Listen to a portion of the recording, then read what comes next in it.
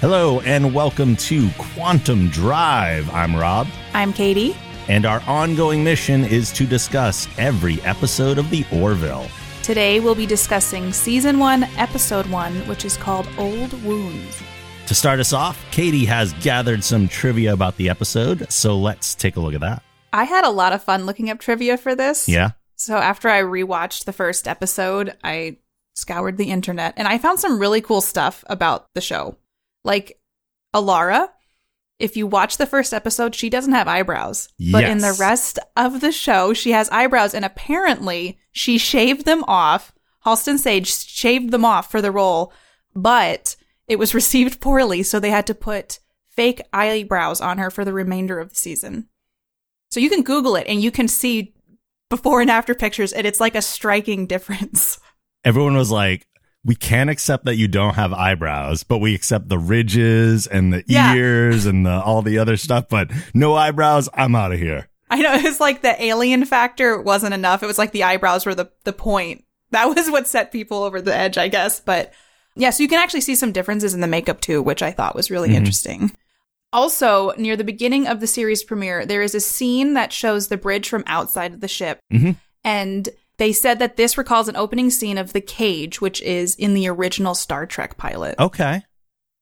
And I actually really loved that scene when they're showing the Orville leaving the dock. And there's like an overhead shot where they look inside from like the window above the bridge. And I just thought that was a really cool like aspect to see, because you don't normally see. You're always on the bridge. It's and this true. was a cool way to, you see like how little they are and how massive the ship is too. Yeah. And usually in like Star Trek, especially in like TOS and TNG, when they did stuff, they didn't quite have, obviously they didn't have the capabilities that we do now. So that would be like a still image that would be moving with the model. So we didn't see motion on the bridge like we did in the shot here. Yeah.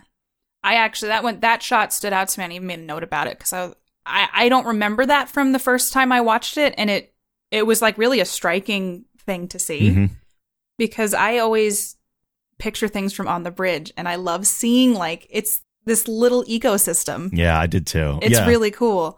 And then I found Penny Johnston Gerald, who plays Dr. Claire Finn, was a regular on the last season of Deep Space Nine as Cassidy Yates.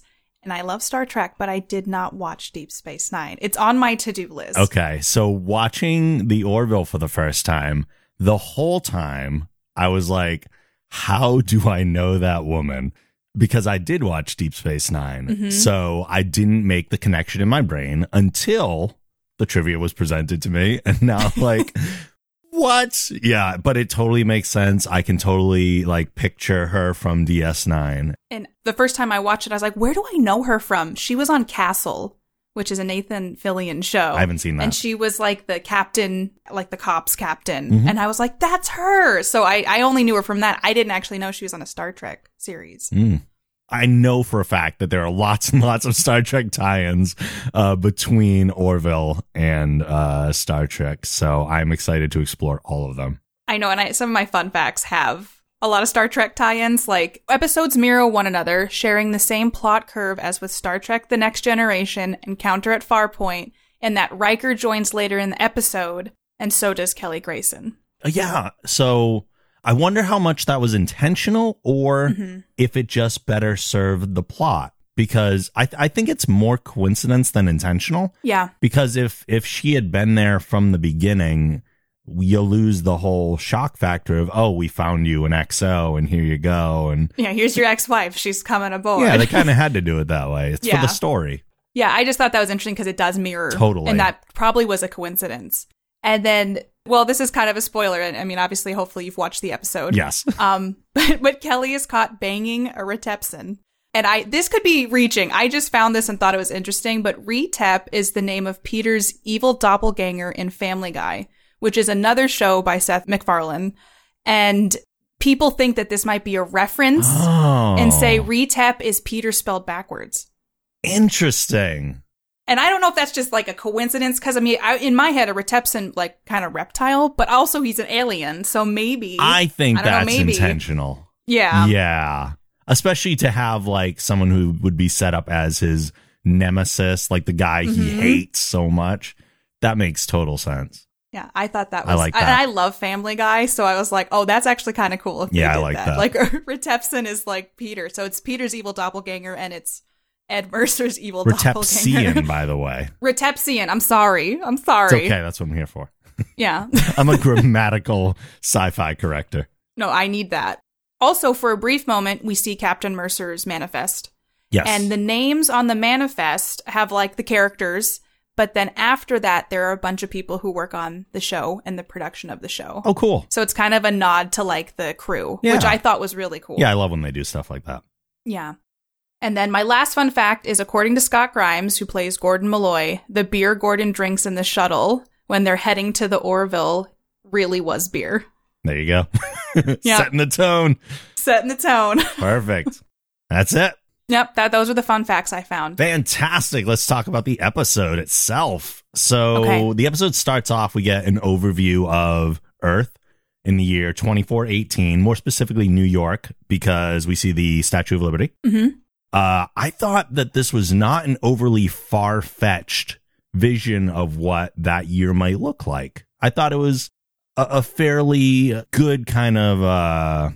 representation of where it could possibly go. Yeah. The thing that stood out to me was his flying quote unquote car. Mm-hmm. I guess it would be like a pod. And I just remember watching him pull up to his home and thinking how cool it would be if flying cars were actually like that. Yeah. And just the whole, I agree. Like it wasn't so far fetched to believe that could be a reality in the future for a city on Earth. And because sometimes you watch things that are super sci-fi and it's like, whoa, that's far way advanced. Every building is so different, like sleek, and this just really looked like bigger and taller. Yeah, and I agree. I think that there were I love the details on this show because there was a point in the pod where they buckled their belt buckles and it turned red to green. Yep. And those are the little things that I love, and I felt like with him going home, you know, he had like a mini garage and he came through it. I just loved those little aspects of things because I love imagining living in a future world. And this seemed plausible to me. I think it's one of the reasons we watch these shows. We just want to exist in these worlds. Ed Mercer arrives at his apartment where he finds his wife Kelly in bed with a Retepsian. She pleads to talk with him, but he leaves. I mean, that was a tough scene. Like, it's funny in the sense that he squirts blue everywhere, but there's obviously a serious aspect to it. But I think it sets a good tone for their dynamic and their relationship, which comes into play obviously much later in the episode. Yeah, and because they have a discussion later in the episode where obviously there's unresolved issues, but it all stems from that moment. Mm-hmm. Yeah, it's kind of a big underlying thing underneath this. Like, yes, this episode has its own plot, but this is kind of like, I don't know which plot would be the A plot and the B plot, because we're really exploring them kind of in a parallel way. One doesn't feel more or less important than the other. I think the part with the relationship dynamic is kind of what sets the tone for the whole series, because it's, you know, is Kelly going to stay on board, or is Ed just going to get mad and be like, get out of here. Sure. I don't want you a part of this at all.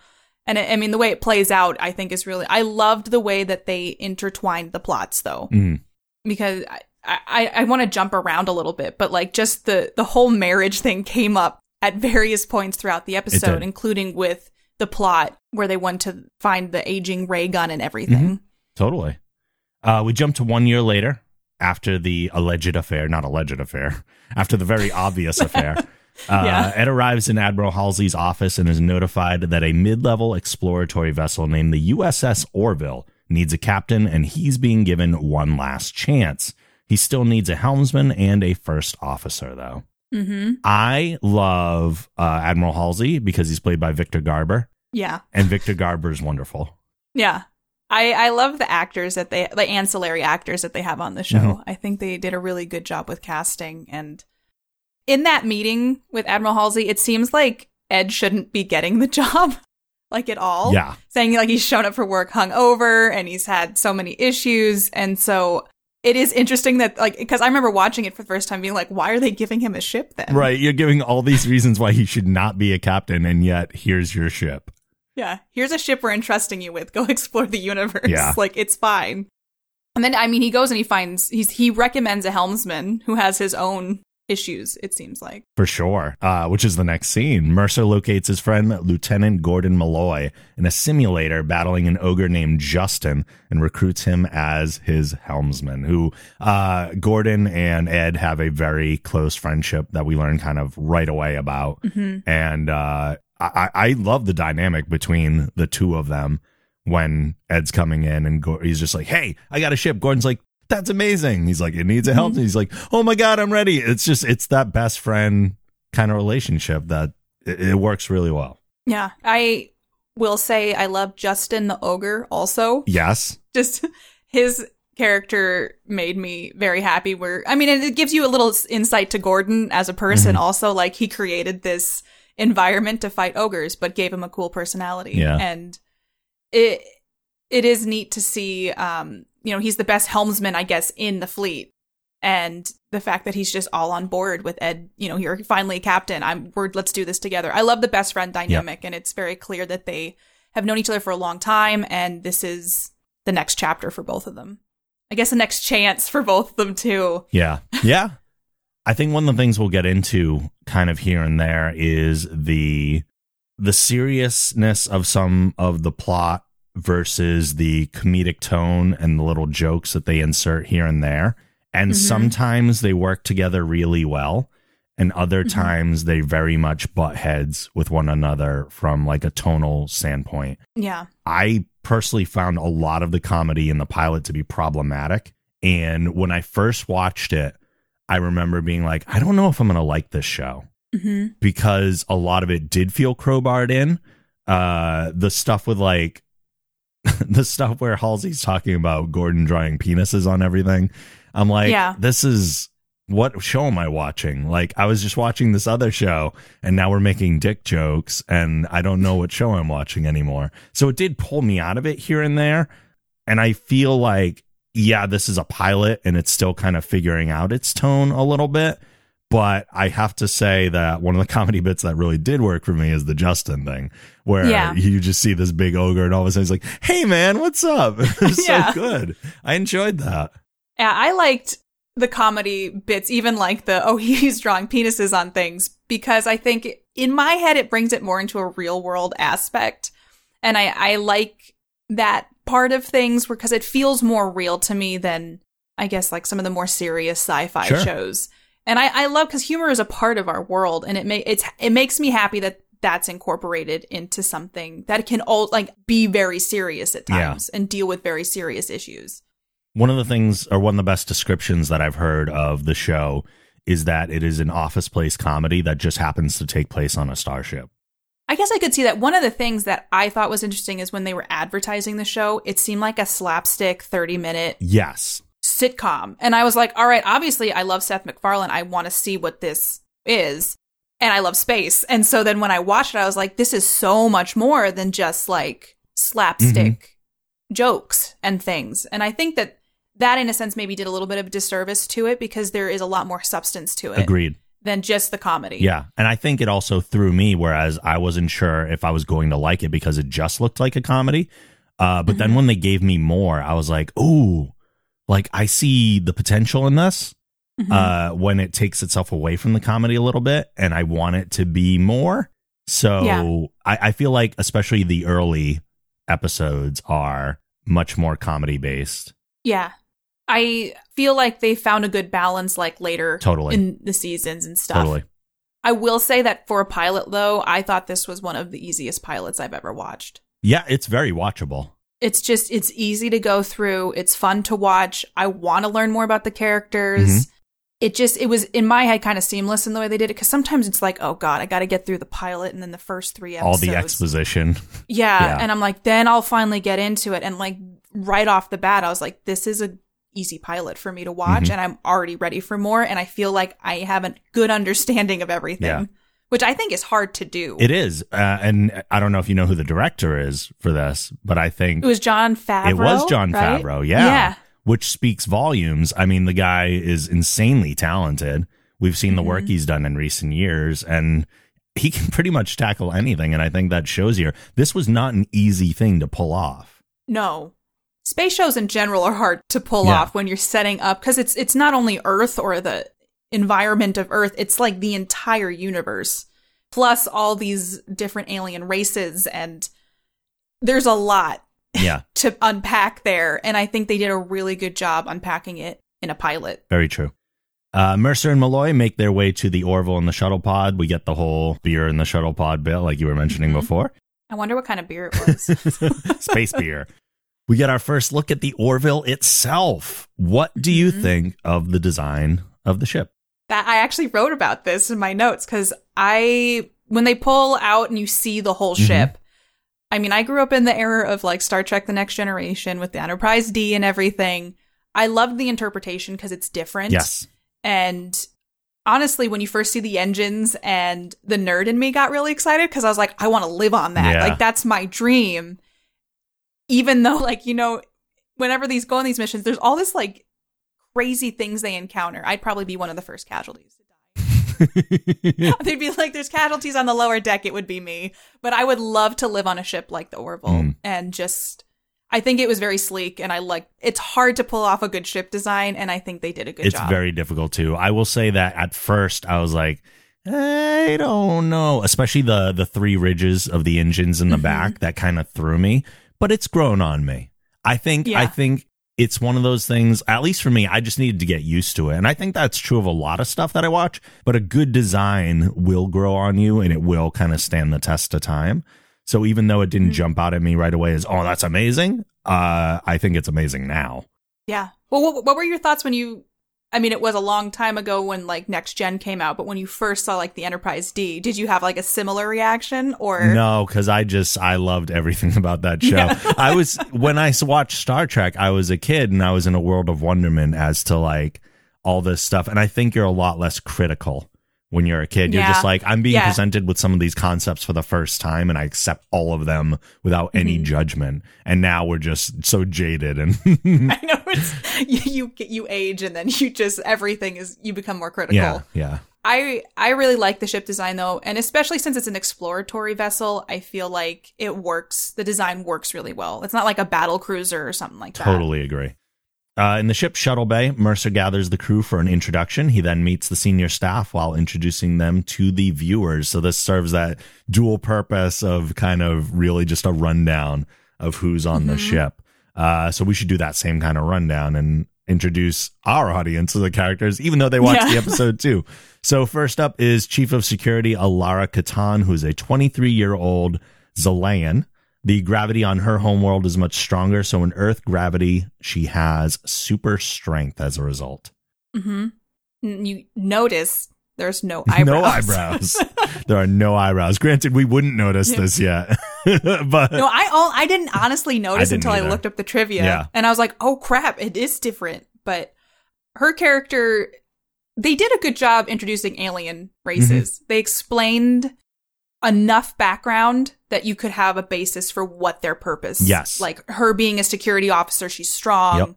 She's young. She's been fast tracked because not many Silayans join the military.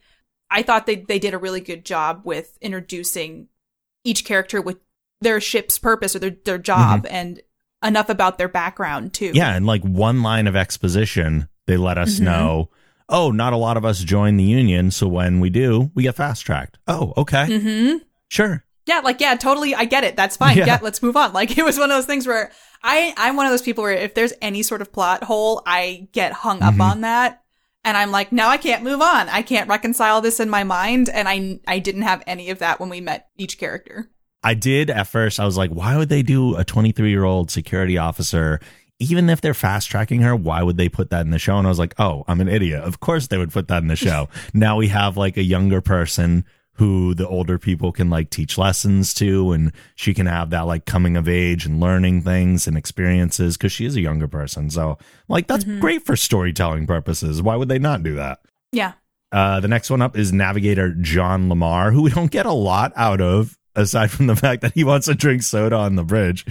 Which that's one of the comedy things that I loved because I'm like, it's so real. Like, you would never have that conversation on Star Trek: The Next Generation. No. And I feel like the way our society is, it's very much like that is something someone asked, like, can we still have soda on the bridge? Which, I mean, you're flying this giant starship. Like, that's not something you should even be asking. You would thinking of, but it brings more of like a human quality, I think, to the show. Totally. And the bit comes back a few times over the course of the episode, which is great. Second Officer Bortus, who is a Moclan and part of a single gender species. They're all male. I think my first thing right away was like, oh, this is Worf. Yeah, I think he's a little drier than Worf. He is a lot drier than Worf, and yet hits a lot of the same comedy beats that Worf did. Mm-hmm. I feel like Bortus, when you're meeting everybody, Bortus is my favorite. I love how serious he is, and he's also very honest, but it comes across just in a funny tone because of just the way he delivers his lines and stuff. But he's the perpetual straight man. But he does such a good job at it. He really does. I really love Bortus. I love all of Bortus's like storyline throughout this episode, and he had an impactful resonance with me when I first was introduced. I was like, I like Bortus. Bortus is my favorite so far. I think Bortus works so well because of all the characters. He's the one that's not aware he's in a comedy. Yeah, there's just something about it that's endearing, and it's just fun to watch him. And like he's also kind of learning some things about humans, and that in itself has been fun to just watch. Yeah, in this episode, I love the part where later on he's on the bridge and they're all talking about Grayson. And he's like, I don't think we should be talking about this like that, because he's the one like, no, this is not how we behave, and yet everyone else is just like all over the place. Yeah, that was the scene I was thinking of, and we haven't gotten to Isaac yet, but Isaac brings it up and then they all start talking about it, and Bortus like, we shouldn't be talking about this because it's wrong, but they still do. Yeah. Next, we get Chief Medical Officer Claire Finn. Right away, she seems like the most confident and capable officer. Like, she's there to look after everybody. She is sassy, and I like it. Yeah. She's a great medical officer, I think. I love her hair, too, because she has, like a little bit of green in her hair. Yeah. I don't know why. I feel like in all space shows and space things, there's never, like, differences in hair. And I don't know why that just sticks out to me. And I just love that she has dyed hair. I don't know. And she coordinates it with her uniform. Yes, she coordinates it with her uniform. And it works really well for me. I really like that about her. Actually. I really like it. Then lastly, we get Science and Engineering Officer Isaac. He is a member of an artificial life form species known as the Kaylon. Isaac is not an official member of the Union, but acts as a representative who is helping to foster relationships between the Union and his people. And this is clearly the Data. Yeah. And Data on Next Gen was my boy. But like, I love Isaac too. I actually have a Kindle and I named it Isaac because you can name your Kindle after Isaac from the Orville. Fantastic. Yeah, Isaac is Data, but more like Data. There's always the question of, does he have emotion or does he not? With Isaac, especially at this point, we're like, no, he doesn't. Like, there's no question. He's just a robot. He's an android. He's just a machine. So that's our senior staff for now until we get the introduction of the remaining member in a little bit. Also, I think this is a good time to kind of touch on the uniforms since we're really being introduced to the variety of them at this point. So the Orville uniforms, we have blue for command, we have orange for engineering, we have green for medical, red for security, and then purple for admirals. That's all we've seen at this point. So clearly kind of going with the same idea that so many space sci-fi shows do, where they have some sort of color designation for different operations, but kind of not using the same traditional ones that we've seen. The same ones like assigned for the same things. They're kind of carving their own path a little bit. And I like the designations as their badge, I guess you would call it. Yeah. Yeah, I think they did a good job with coming up with uniforms, because there's a fine line where it's goofy and it looks really bad, or it like works. And I think that it works for the show, because there's been shows I've watched where I'm like, I can't get, maybe there's something wrong in my brain where there's certain things I can't get past, and a bad uniform is one of them. And these work really, really well. And I love when that there is diversity in it, and the badges themselves have like a designation, like, oh, this is chief medical, or this is captain, or, command, that kind of thing. I think they did a really good job with that, because that's also a fine area you can really not do well. And they got the ranks up on the shoulders, which looks pretty nice, gives it that kind of military look. And yet again, it doesn't feel like overly military. It feels like it feels like that soft military that Starfleet feels like a little bit. Yeah. Although I am curious what a like warship in the Union would be like. Yeah, that's true. Well, maybe at some point they'll introduce us to one. But I feel like they look comfortable too, which makes sense if you're going to be doing that kind of work. Like and I don't know. I've always loved that about shows. Like you don't have to think about your outfit. Like I think you just get dressed and you go to work. And I think they did a really nice job with that because it's interesting. Isaac doesn't wear a uniform. No. He doesn't have any sort of. He's not a member of the Union either, so that's probably why. That is true. Granted, he wears no clothes. Yeah, he doesn't wear. He wears whatever it is that he's wearing. But I just realized that like he's a part of the crew and he stands out in that way because like Data always had the uniform on, and Isaac, he's just naked chilling on the bridge. That's it. Gordon and Lamar meet each other. I love, of all the people on the show, of all the like pairings on the show, Gordon and Lamar have the best like interaction and chemistry. I love them together. Yeah, I think they did it. They did a really good job with casting, and everybody has like a synergistic. They work together well, and I do think that those two though have a really good comedy pairing. I love seeing them at the helm together. Granted, sometimes they go off the rails, but I do really enjoy their interplay. I'm specifically thinking of the dog licking himself in the background. Yes. It's the first thing I saw. Mercer makes his way to the bridge for departure to the Epsilon Science Station for their first mission. The captain's... so we get the bridge here. So let's talk about the bridge. So obviously, there are heavy, heavy nods to TNG era Trek.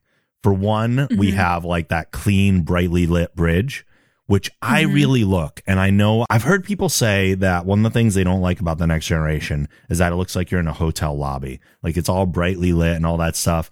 And the bridge here looks very much the same. But I've also heard Seth MacFarlane say in interviews that he wanted to represent that like optimistic, positive, possible future. Because it gives you a level of hope to shoot for. You want to be a part of that world, a part of that universe. And I think having that kind of an environment where you're in for so much of your time lends itself to that kind of attitude. Yeah. One of the things, too, is like you're in space. You don't have like the natural sun illuminating your world. So like I would feel like in some ways that's just part of not getting sad, like the seasonal affect disorder type stuff. And I think it works well for the environment. I mean, you're on an exploratory vessel. You're going out into space. You can't have like a dingy, dark room with some control panels. Like, and I immediately think of like the evil ships when I think of like the dark. And so it does provide a contrast in that regard too. Totally. The layout is very similar to TNG. We have like the captain and the first officer chairs right in the middle there. Helm and navigation in the front. We have the science and engineering posts off to the sides.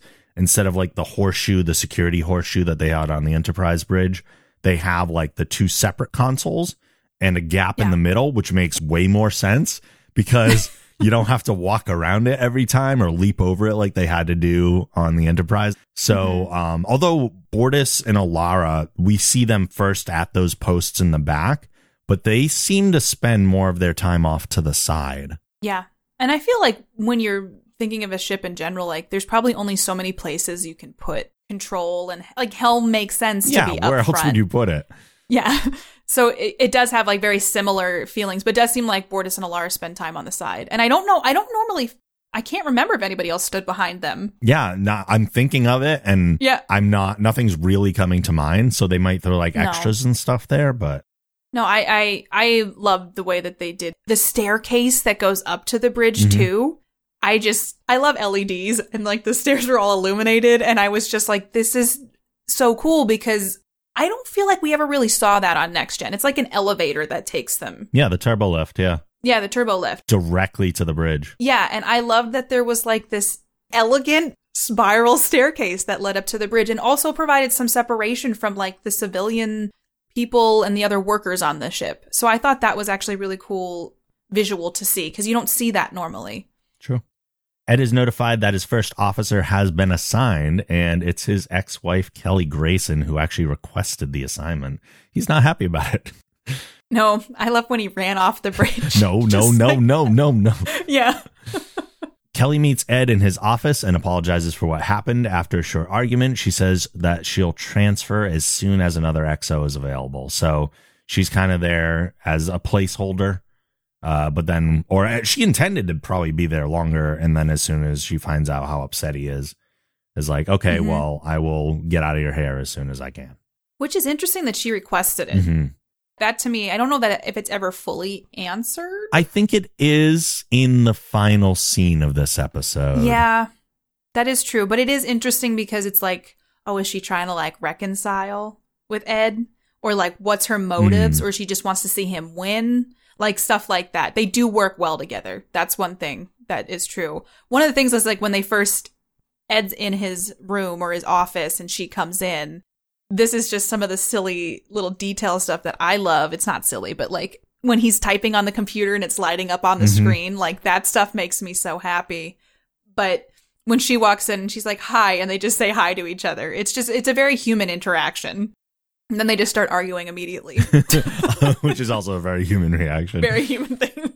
Upon arriving at Epsilon 2, they speak with Dr. Aronov, who says that while he did make a supply request, those supplies aren't needed. There's actually an urgent matter that they need to discuss on the planet's surface. I recognize this actor, although... He is also from Deep Space Nine, I believe. He's from a lot of stuff. Yeah, I recognized him too. But that was another fun fact that I found but didn't include. But he was also, I guess, an actor on Deep Space Nine. Of course.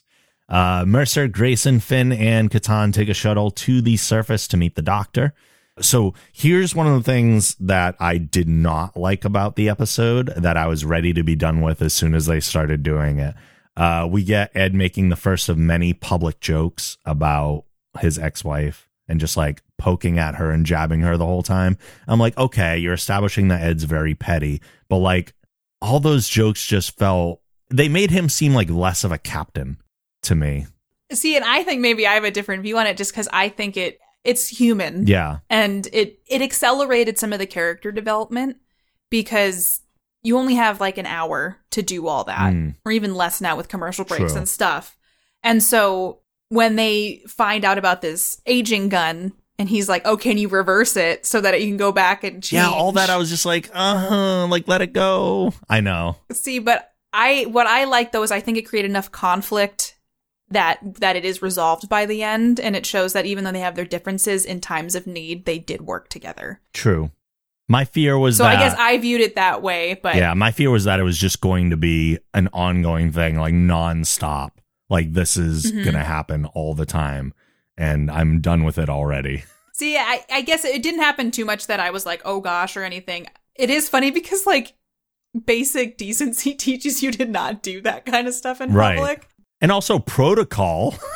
Yeah, I feel like, and I mean, he's got a lot riding on the fact that he's in charge of the ship now and he's in command. And I think if it was anybody else besides his ex-wife who cheated on him, it probably wouldn't have worked as well. He would have been reported. Aronov says they need protection from the Krill due to a discovery they've made. As they make their way through the station, Alara meets a creature that's actually their chief botanist, and Aronov gives Ed some genetically engineered redwood seeds that were designed to grow anywhere. I like the little twist of the botanist reveal. Granted, it's not like a major character, like it doesn't actually do anything aside from like basically saying hello, but I like that we're presented with this creature who we are assuming is just like being studied or part of the experiment, and then pops out of the water, and the Doctor's like, oh yeah, that's our chief botanist. Like, oh yeah, stop being so judgmental. Yeah, I like that too, because you think, oh, that's a specimen. That's just a part of this lab. But it does introduce you to like, the world can have more than humanoid aliens, which I really like, because sometimes I'm sitting there and I'm like, these are only just humanoid aliens. And like, there could be so much more. And I thought that was a really good nod to saying, hey, this universe is big and you're going to see a lot of different things. We got that with Yaphet as well, too. Even though we weren't formally introduced to him yet, he is still present and also non-humanoid, so. Yeah, it is nice to have that because I think that is also a hard thing to do in shows and take it seriously. And I think they did well with this, especially with that part with the botanist. I thought that was really well done. I did wonder why they were kind of wasting time on the redwood seeds at the time until you find out later that they're a critical part of the plot. You just don't know that yet. But it's a delicious snack. But I think Ed did a good job, too, where he just was like, he took a bite, he's like, yeah, great, whatever, and then shoves it in his pocket. Yeah, like, what is this all about? Because it's time, like, yeah, like, he felt like it was wasting his time, too. I'm also wondering if they had to coat the Petri dishes with something, because if these seeds can grow anywhere, why are they not, like, embedding themselves in the actual dish that you put them in?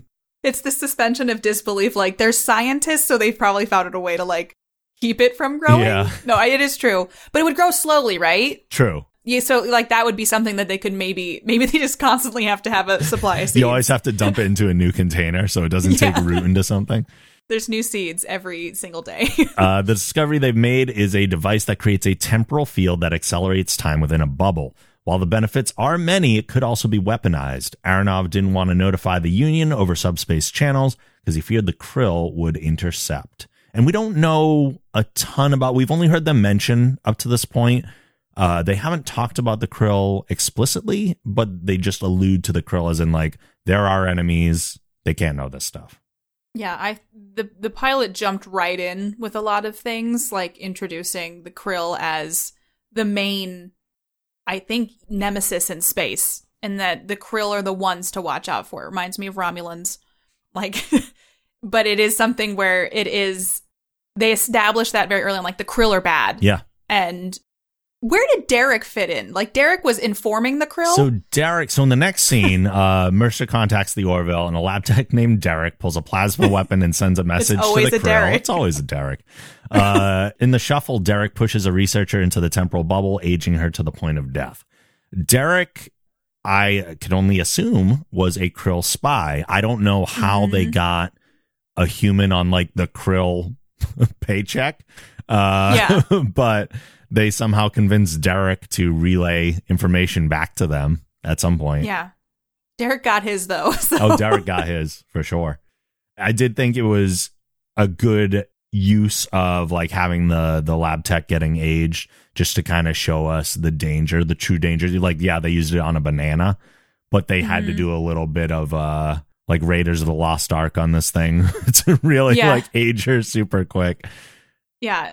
Well, there's a lot where even Alara was like, this can be weaponized and turn armies into aged elderly people kind of thing. And my mind doesn't go there. So, like, it's nice to, have the dynamics. And, like, it shows the security officers doing her job.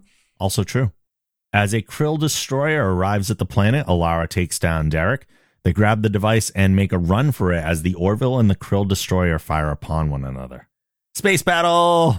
Space battle and hugging the donkey. Yes. Which is apparently an actual maneuver. I did see that when I was looking stuff up. It's called something else. Yeah. But the hugging the donkey is actually a technique that is used. Yeah. Let me see if I can find the actual or the other thing. Okay, yeah. Originally, the tactic was called the electron maneuver. Oh, but that was in the original script. Oh, so wait, it's not an actual maneuver. It's just a renamed one. They renamed Never it. mind. I was like, yeah, okay. So apparently that's just something in our fictional world. Yep. That's real. It's a real thing now. It's real in my mind. It's canon now. We can't change it. The Krill arrive on the surface heavily armored. I dig the design of the Krill. Both the species themselves and the armor that they have, their weapons. They do remind me a little bit of the Klingons in the fact that everything is a little more hard-edged than all the stuff that the Union has. So it's kind of like that Federation versus Klingon type of look. I did find it very interesting that their predominant color, though, like you said, Romulan, their predominant color is green. And I don't think that's accidental. I mean, maybe it is green and black do look pretty badass together. They do. I love that they had a language, too. Yeah.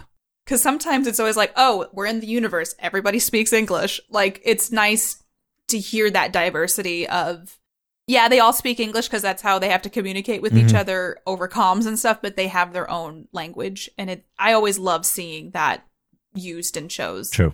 And it felt real, like they were communicating with each other. And I don't know. I've always wondered what goes into creating an alien language on the back end of things, like how that would even pan out if they were just saying words to each other, or if there was like actually like in the script, like this is what it translates to. Well, I know to again bring up Star Trek, some of the Klingon words had actual meanings at the time and some were purely gibberish, and then they started to flesh it out more, and then it actually, like, as we know, Klingon is a full-fledged language now, like people speak Klingon. So I guess it all depends. Like a lot of shows and movies will get a linguist in to actually base it on something, because they just have a more solid idea of like what goes into language, what kind of consistencies you need between the sounds, then relationships between nouns and verbs. It's crazy how much work goes into that kind of stuff.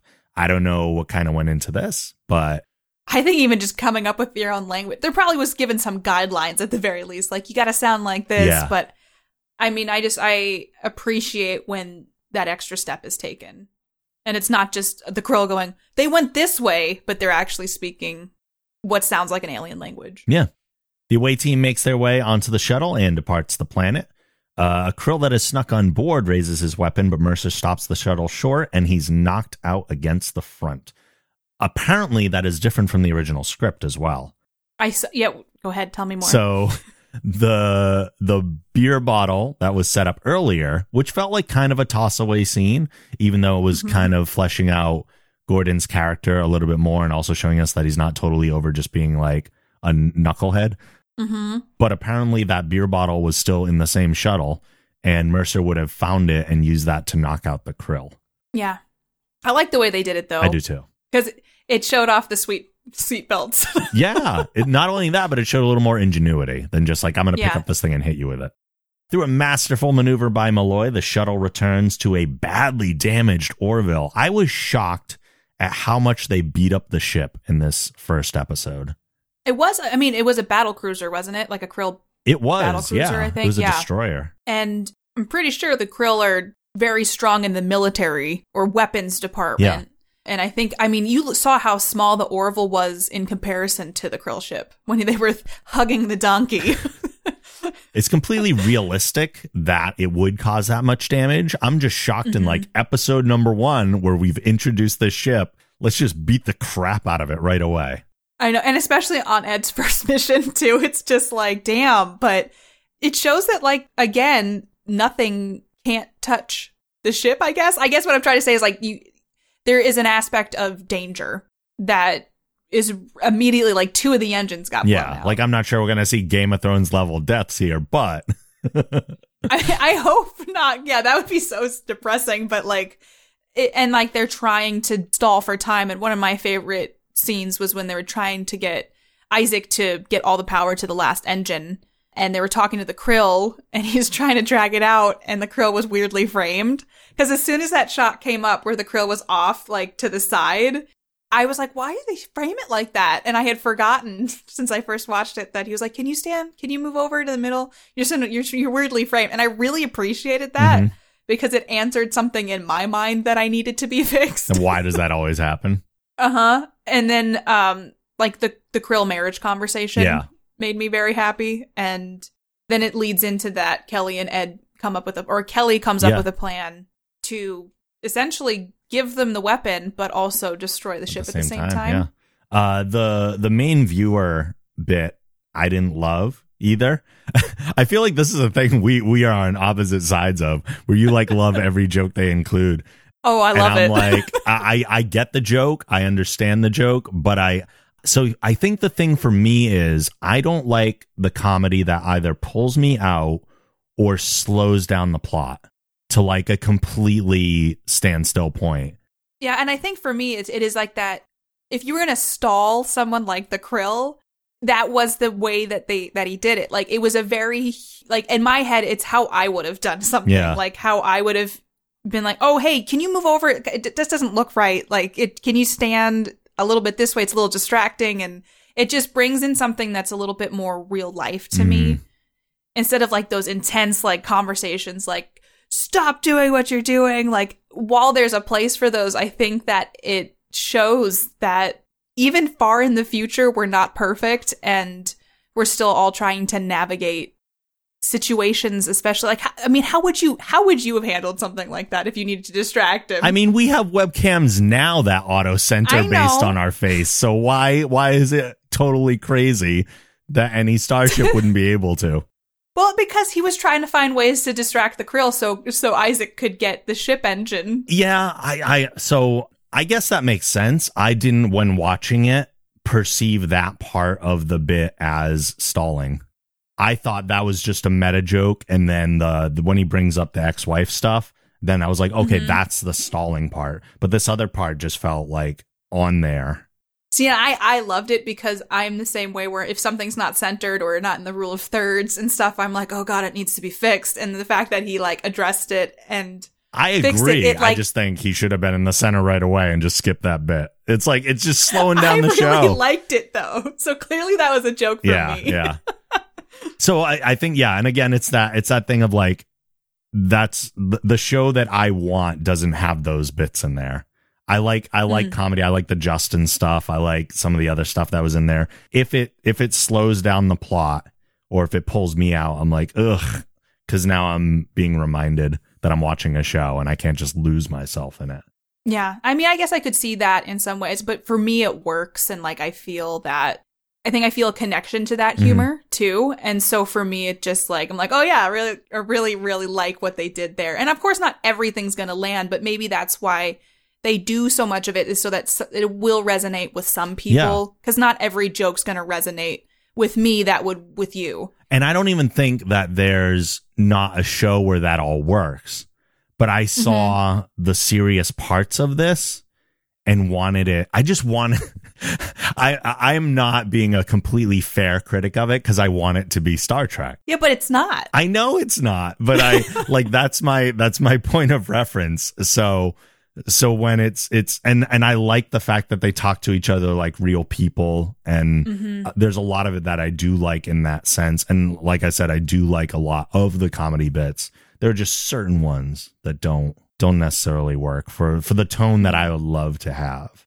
I guess to me too is that there are similarities between the show, but it is unique in its own. Oh, right? For sure. And like it does have like a lot of unique characters in the writing and in the way that they deliver things that sometimes with Next Gen, when I watched that when I was a little kid, and so I grew up with it, and watching the shows now as an adult, I'm like, wow, those are things I didn't pick up on, and the nuances and like how seriously toned it is too. And I think what I like is that life is very serious, and I love that the Orville brings in the fact that stuff can be serious, but you can also laugh at it. And that they tackle crazy things like this aging weapon gun thing. But you can laugh about, the fact that marriage is hard, even across alien species and humans. Yeah. It's a partnership. So as you were saying before, the Krill demands the device or they'll destroy the ship. Grayson suggests a plan in which they attach one of the redwood seeds to the device. I love that they just super glue it. Nothing fancy. A super glue gun. Yeah. And they accelerate its growth once it's inside the Krill ship, which works. And Ed does that line of like Happy Arbor Day. They have the whole thing of you got wood. Now, I honestly think yes, Happy Arbor Day is a better line. Yes, I agree. I was like, I got it immediately. I was like 100%. I'm behind that. Yep. And you got wood. Yeah, it's fine. Yeah. But Happy Arbor Day is a 10 out of 10 to me. It is. I think, granted, the Krill has no idea what the hell Arbor Day is. Yes. But I think it's still the better line of the two. Yeah, I agree. I'm right there with you with that one.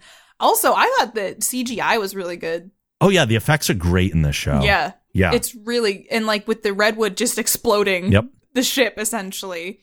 And it's plausible. I mean, you think about it, a redwood growing at that rate would just annihilate everything. One thing I was wondering, though, I'm like, did they go try to find the weapon? Like, was it just floating in space after? Oh. Like, I was like, what happened to it? One would think it's still there. Yeah. I mean, they probably have all the plans and the technology on Epsilon. Yeah. But like, although if the Krill ship exploded, I'm sure the tech went boom with it. I like that. I like that explanation. Okay. Instead of it just floating until someone finds it and bad things happen. Exactly. With the Orville undergoing repairs, Kelly enters Ed's office and informs him that there's another XO available and she'll be out of his hair soon. I really enjoyed the line where Ed said, "You were always better at solving my problems than I was," which is a huge admission and very much a softening of where he was at the beginning of the episode. Yeah. I feel like their relationship dynamic, while still rocky, showed that during, like I said earlier, times of trial and difficulties that they can work together really well. And I mean, I believe he said to her, "You like saved the ship." Yeah. And so he eventually agrees to keep her on as the XO. Yeah. And I think even though of all the terrible things of her cheating on him and stuff, that he realizes for the betterment of the ship and the crew, it's better to keep her around. And for himself too, I think, Yes. even though it's not totally clear, but I think like he doesn't explicitly say that. I think he knows for his sake too, having her around's a good thing. Which I think is one of the reasons that she requested to be there, is because there's this non-closure that they both have hanging over their heads. Ed says he's moved on, but has he really? No. So as soon as she shows up, they're reopening the old wounds. And then pull it together. and then they're kind of dealing with this past issue, and they both realize in this moment that they are better together than apart, even if that's not in a romantic way. They know that their strengths and weaknesses complement each other. So they are kind of the perfect pairing for this. And I think, again, kind of going back to what you said about the casting, having Seth MacFarlane here with Adrian Palicki, they're wonderful together. Yeah. They're great. Yeah. Everybody kind of plays off of each other really well. Yeah. And it feels natural. It doesn't, sometimes again with pilots, you're watching it and you're like, oh, that's not really worked out quite yet. It feels like, and I feel like there's probably like a little bit of an awkward period when you're just getting the groove with something new. Yes. And I didn't feel that with this show, which I think is hard to accomplish. I watch a lot of shows and I don't keep watching them because I can't get through the first few episodes. And I was already smooth sailing like 10 minutes into the first episode of this. Yeah. I mean, granted, it's bringing in some things from our childhood and kind of like using that as a stepstone. And that's totally fine. That's what I wanted them to do anyway. So Yeah, this was a space show that I've wanted for a very long time. Yeah. Or sci-fi show. This is a show that I love the genre. I watch everything, but this was one that I really had wished into existence. I feel like I wanted this to be like, I miss Star Trek The Next Generation, and this helps give me that satisfaction, but in a new and unique way. Yeah. It's similar enough to where I get some of those like comfy home feels. Nostalgia-ish. Yeah. And different enough to where I don't know what's going to happen. Yeah. And it's tackling issues of today that I think, or like, I mean, see, I'm not trying to jump ahead too. I know. But like it's a modern twist. Yes. For our generation. Yep. And I think that's really cool. Grayson meets Admiral Halsey in his office. It's here that we learn that she's actually responsible for requesting that Mercer be assigned to a captain's chair. This scene was also not in the original script. Really? Yes, it was added in. I forget what the original one was, but I loved this extra layer on top of everything because it doesn't completely redeem Grayson, but it shows that she made an honest mistake and she's trying to repair it. Yeah, because I think she feels responsible for like the issues he's had over the last year. The breakdown of his marriage kind of set him on that path. Yeah, and maybe he would have been a captain at this point had that not happened. It is interesting too that she's like, Halsey's is like, did you tell him? Does he know? And she's like, no, don't tell him. Yeah. And I think that's a really interesting point because if Ed had known, it almost would take away absolutely like, that feeling of accomplishment. Yes. Like they're not rolling the dice on you, Ed. Like your ex-wife got you this job. So yeah, I think that whole last scene, it's kind of like a twist ending almost. A little bit, yeah. Or like a little tiny plot twist to like almost give you like, it's not like a cliffhanger, but it kind of is for like, you want more now. Yeah. I want to watch more now, please. Yeah, and it makes me like Grayson's character that much more. Like, it's not that I didn't like her, But like, she was kind of the person who screwed up Ed's life in a lot of ways, and then just like inserted herself back into it. But now that we have this, it's like, oh, okay, I get it. I can't imagine like joining a ship with that much stigma too, and like the crew talking about it and knowing about it, and like that would be hard enough. Yeah, she's ballsy to put herself back into that situation. Yeah, that's something that I feel like most people be like, nope, I'm out, not gonna. So there's clearly more to that whole underlying reason than just, oh, I want to be an XO on a Absolutely. ship. Yep. So, yeah.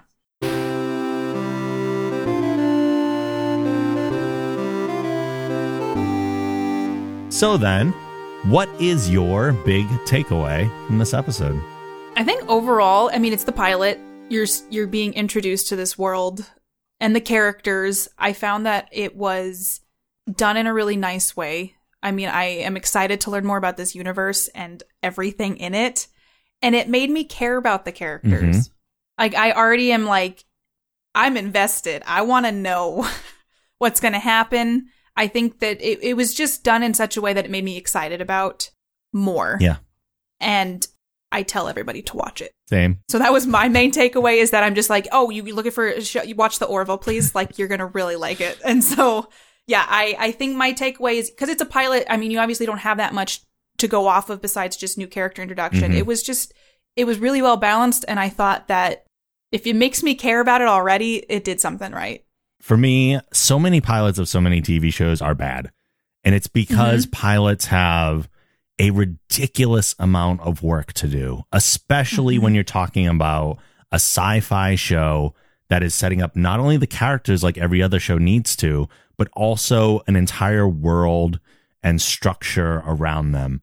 And I feel like this show did that very well. The seeds, yes, pun intended, are there for a great sci-fi series from the first episode. They're still not sure, though, what the tone that they want is. I don't feel like they know. They lean on the comedy at certain parts. They lean on the drama at certain parts. They don't always work together, but sometimes they do. There are no necessarily deep sci-fi questions in this particular episode, and that's totally okay, given the amount of work that they had to do in other areas. That stuff is for later.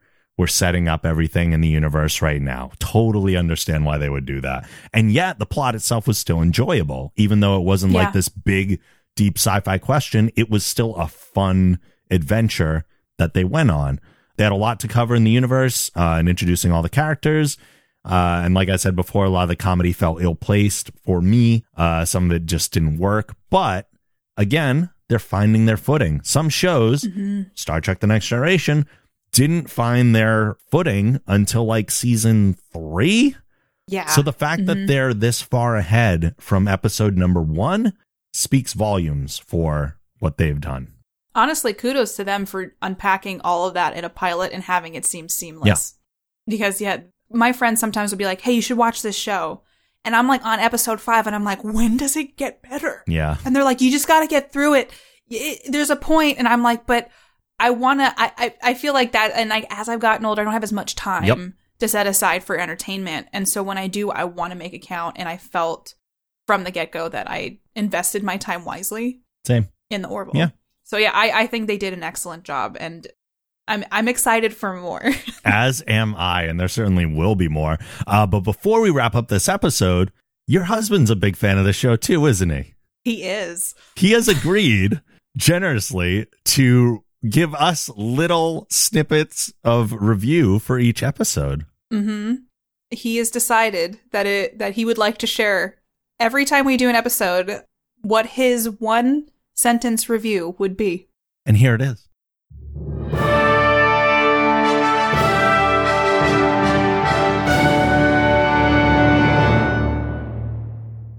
Finally, the Arbor Day celebration we need. Quantum Drive is a production of The Geek Generation. If you like this show, be sure to check out our other podcasts on the Geek Generation Network at thegeekgeneration.com. If you'd like to support the show and get access to exclusive bonus podcasts along with other perks, you can visit our Patreon campaign at thegeekgeneration.com/support. You can follow Quantum Drive on Twitter at Quantum Drive Pod and me at TheRobLogan. You can follow me on Twitter at PlayKatiePlay and on Twitch at Katie Peters Plays, and Katie is spelled Katie. Please rate the show and write a review on Apple Podcasts. If you do, we may read your review on an upcoming episode. Finally, questions and comments can be sent to quantumdrive@thegeekgeneration.com. We're out of here for now, but we'll see you soon in the future.